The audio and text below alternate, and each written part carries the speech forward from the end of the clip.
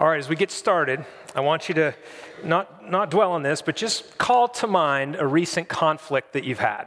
It might have been a long time ago or yesterday. It might have been on the way to church this morning. Just recall a conflict and tuck that away in the back of your mind, and we'll come back to that at the end of this sermon.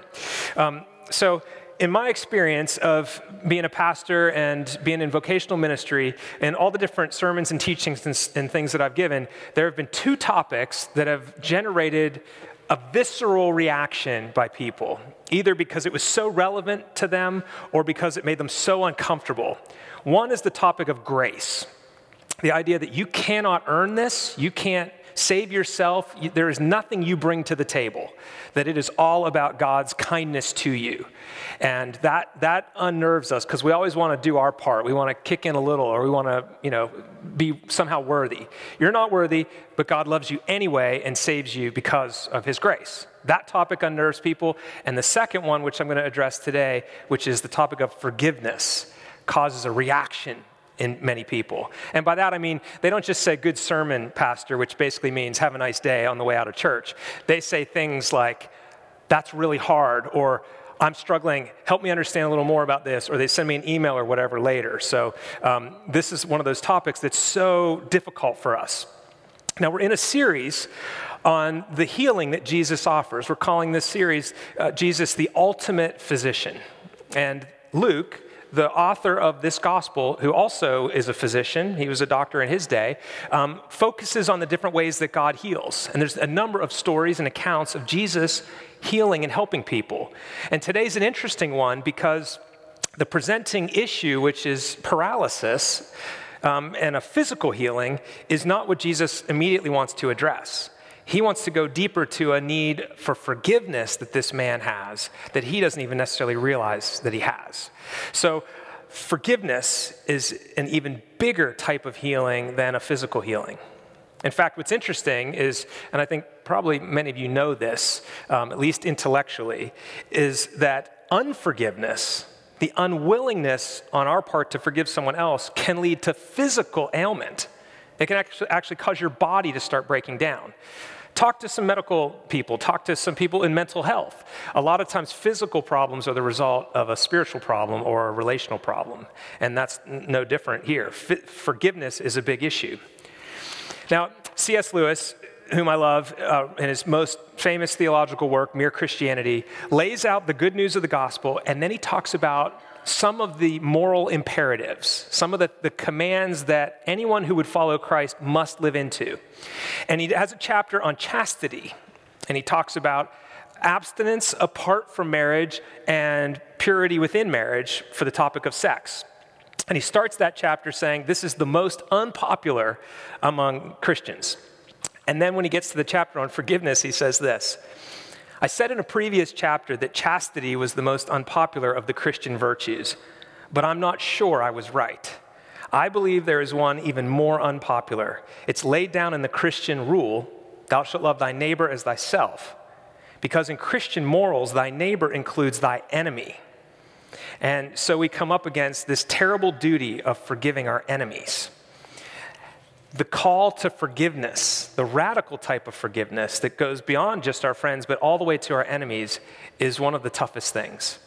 And what I'd like to do this morning is suggest that for a Christian, as a forgiven people, as a forgiven person, you are able to forgive others.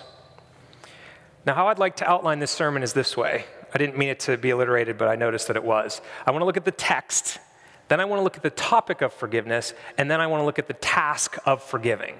So those three things. So let's start by looking at the text. This is Luke chapter 5, and this is an awesome story. It's an awesome account of what happens. And it's so hard when you read it in black and white to feel like you're there.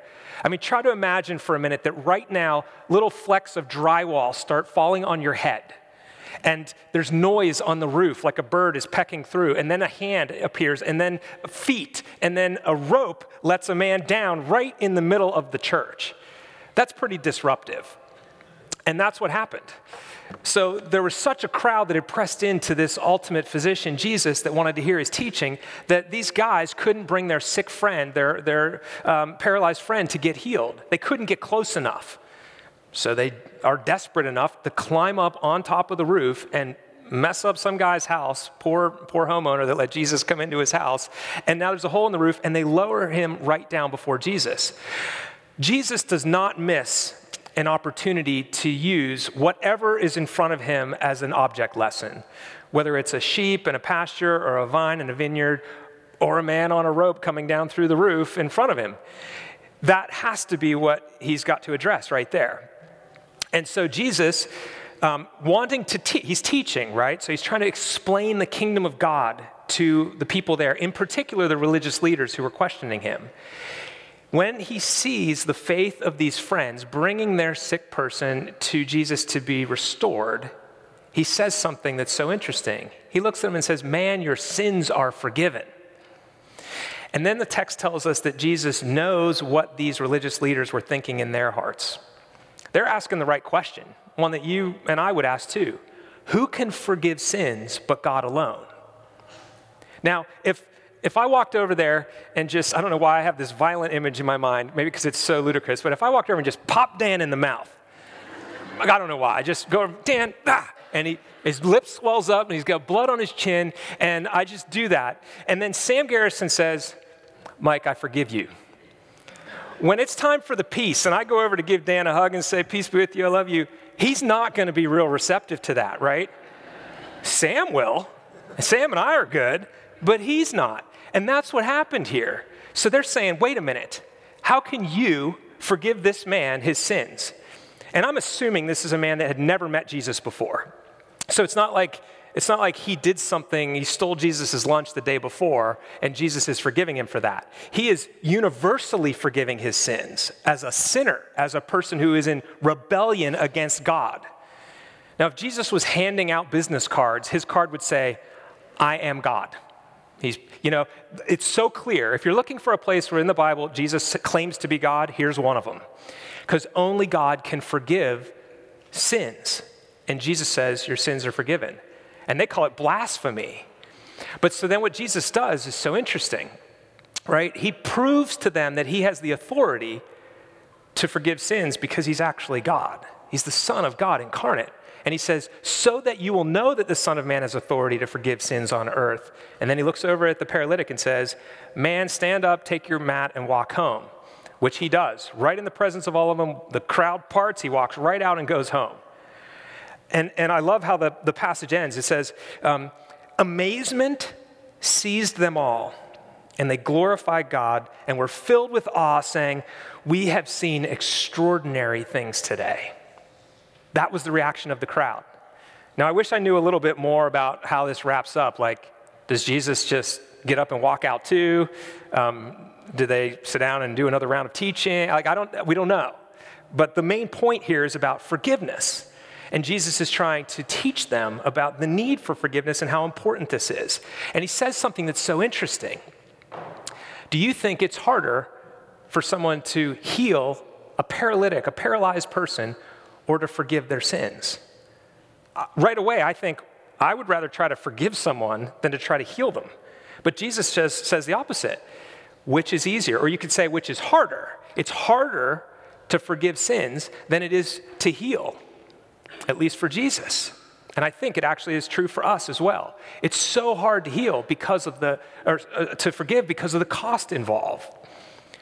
Now, secular people outside of the church, people that are kind of considering Christianity will often say things when they hear about the cross, right? The cost of forgiveness. When they hear about that, they say, why doesn't God just forgive everybody and just say, it's all good? Well, the next time that person is sinned against, say that to them. Just let it go, man. Just say it's all good.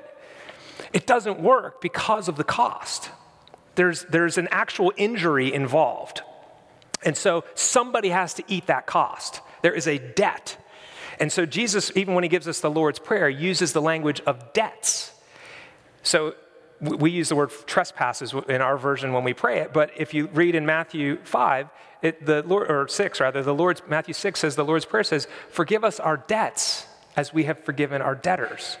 So something has to be paid. There's a cost involved with a sin. If I borrow a tool from you and break it and bring it back to you, either I have to pay to fix it and say, I'm sorry, I broke your tool, but I got it fixed, it's fine, thanks for letting me borrow it. Or I bring it back broken and bent to you, and then you either go without, you no longer have that tool, that's your cost, or you go to the store or wherever and you have it repaired on your dime. Somebody has to pay for that. There's a cost involved. Now that's an easy, obvious one with a physical thing, but take my offensive Dan. If I punch him in the nose or in the mouth, there's a physical cost, right? His lip swells up, he's got pain now, I've inflicted pain on him, he's got blood running down his face. There's a relational cost. There's there's something keeping us apart. It's broken our relationship. And then he goes home and Carrie goes, what happened to you? And then he tells her, and now she and I have a problem, right? It has a multiplication effect. And then there's an emotional cost. He can't go out to lunch because people are going to say, what happened to you? And then he's, so he withdraws a little bit. And then he starts thinking, I thought Mike liked me, and now he's violent. Why did he punch me? And the cost is big. And so what most people do is they get even. But it's an arms race. So if he punches me in the face, now who's going to pay that cost? Well, I'm going to punch him back. Then this is how the world works. It goes back and forth. The only way is to stop that is somebody eats the cost. So here's the definition of forgiveness. It's giving up the right to get even. So it's a voluntary form of suffering. It is choosing to eat the cost. That's really tough. It is really tough. Now, Jesus' incarnation, him coming, leaving heaven, leaving the glory of being with his Father and the Spirit, and as the Creed says, for us and for our salvation, became incarnate through the Virgin Mary, was born. He humbled himself to be born as a man. That is part of him paying the cost. And then it keeps going all the way to the cross and then eventually the resurrection. That is all part of what Jesus is doing. So when the man comes in, the paralytic is lowered in, and Jesus says, your sins are forgiven, he's in the midst of paying the price for that by being there in the flesh, by being born as a man, by coming, and he knows where he's going. He knows he's going to the cross. He is perfectly eating the cost. He is paying for sins. Now, it's helpful also to point out that in the text, the man wasn't asking for forgiveness. At least not explicitly. It's not in here. I suspect that, like last week I said, when a sinful person draws near to a holy God, we get very unnerved by that. And if I had to guess, when he started to realize what was happening, all these people were gathered around this famous rabbi, and he'd been healing people, and his friends are lowering him down, and all the eyes are on him. I think he probably started to feel the need for not just physical healing, but for forgiveness. And I think Jesus, who is so merciful, that even an inclination towards repentance is enough for him to start being merciful to us. I think he saw that and forgave him right there. But I want you to notice something.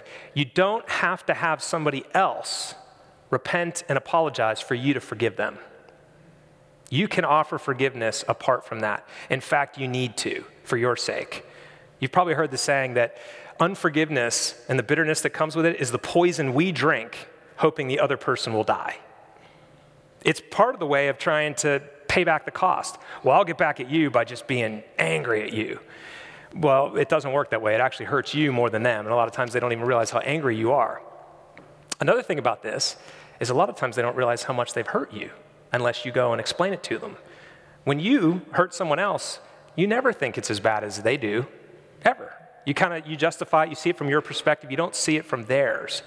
That's why this topic is so difficult, it's so uncomfortable.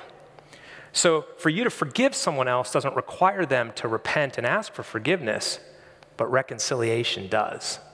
In order for the relationship to be restored, I have to go and say, I'm sorry that I punched you in the lip, Dan. I was angry and I shouldn't have vented that on you, or will you forgive me? And then, then we start moving into reconciliation. What the Apostle Paul summarizes the gospel in this way. He says, therefore, if anyone is in Christ, he is a new creation. The old is past and the new has come. And then he says, all this is from God, who through Christ reconciled us to himself and gave us the ministry of reconciliation. So what Jesus was doing with that man who was lowered in, and what he's doing with each one of us, is restoring a broken relationship. He's reconciling us to God. Or I could do it this way, vertically. in the liturgy, every Sunday, we exchange the peace. And I've told you before, that's not just a meet and greet, say hi to your neighbors around you. That's actually a way to physically embody a spiritual truth, which is because we are reconciled to God vertically, we now can be reconciled to one another.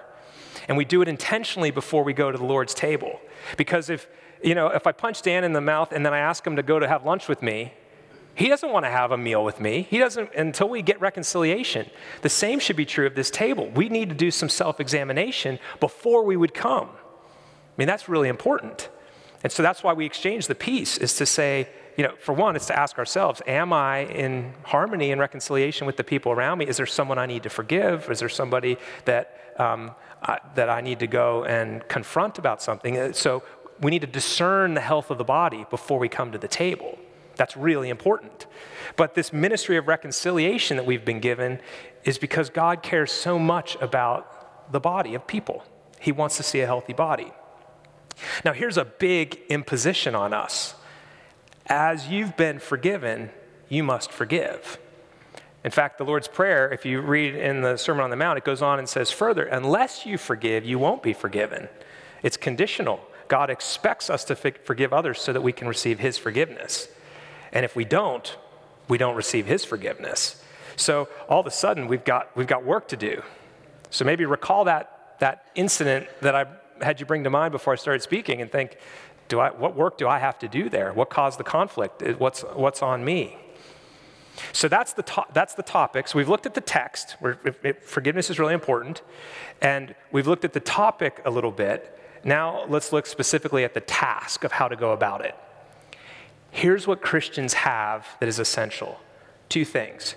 We have the humility of our own forgiveness from God, and then we have the security of God's love for us and assurance. So King David, right, he writes in Psalm 51, against you and you only have I sinned and done what is evil in your sight, O Lord. And you go, wait a minute. You committed adultery with Bathsheba, and then you murdered her husband, and you shamed God's army. That's not against only God. That's against all of God's people. But what we learn in the scriptures is that God is so closely identified with his people that a sin against someone else is actually against God. So when the Apostle Paul, for instance, is persecuting the church, Jesus comes to him and says, Saul, why are you persecuting me? And he doesn't even know who Jesus is yet. It's because God hurts when we hurt other people. It is ultimately a sin against him. And the reason we hurt other people, and the reason that David sinned against Bathsheba and Uriah, her husband, and the army, is because he was trying to set up his own little kingdom. It comes from our desire to live in rebellion. God is saying, I made you for a relationship with me, and what we do is we go, I don't need you, I got this. I'm going to set up my own thing over here. And in so doing, we do all kinds of damage. And so it is ultimately about that rebellion. It's about sin against God. So what that does is it humbles us. When I recognize my propensity to do that, then whatever sin you might commit against me, if I'm honest and humble, I could do the exact same thing to you or someone else. Now, it might be nuanced a little bit. I might do it in a Mike way and you do it in your way, but there's no sin that you would commit that I couldn't, right? So I'm humbled by that, and it brings me down a notch.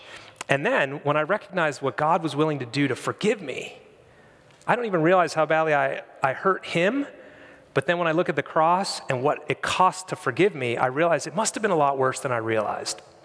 And God loves me that much that he was willing to do it. And so now I have the security of being willing to pay a cost because I've been given an infinite amount of resources in that security. He says, I love you, I forgive you, you are mine. So I'm able to eat the cost of someone else's forgiveness against me because of what Jesus has done on my behalf. If I only have one of those but not both, there's a problem.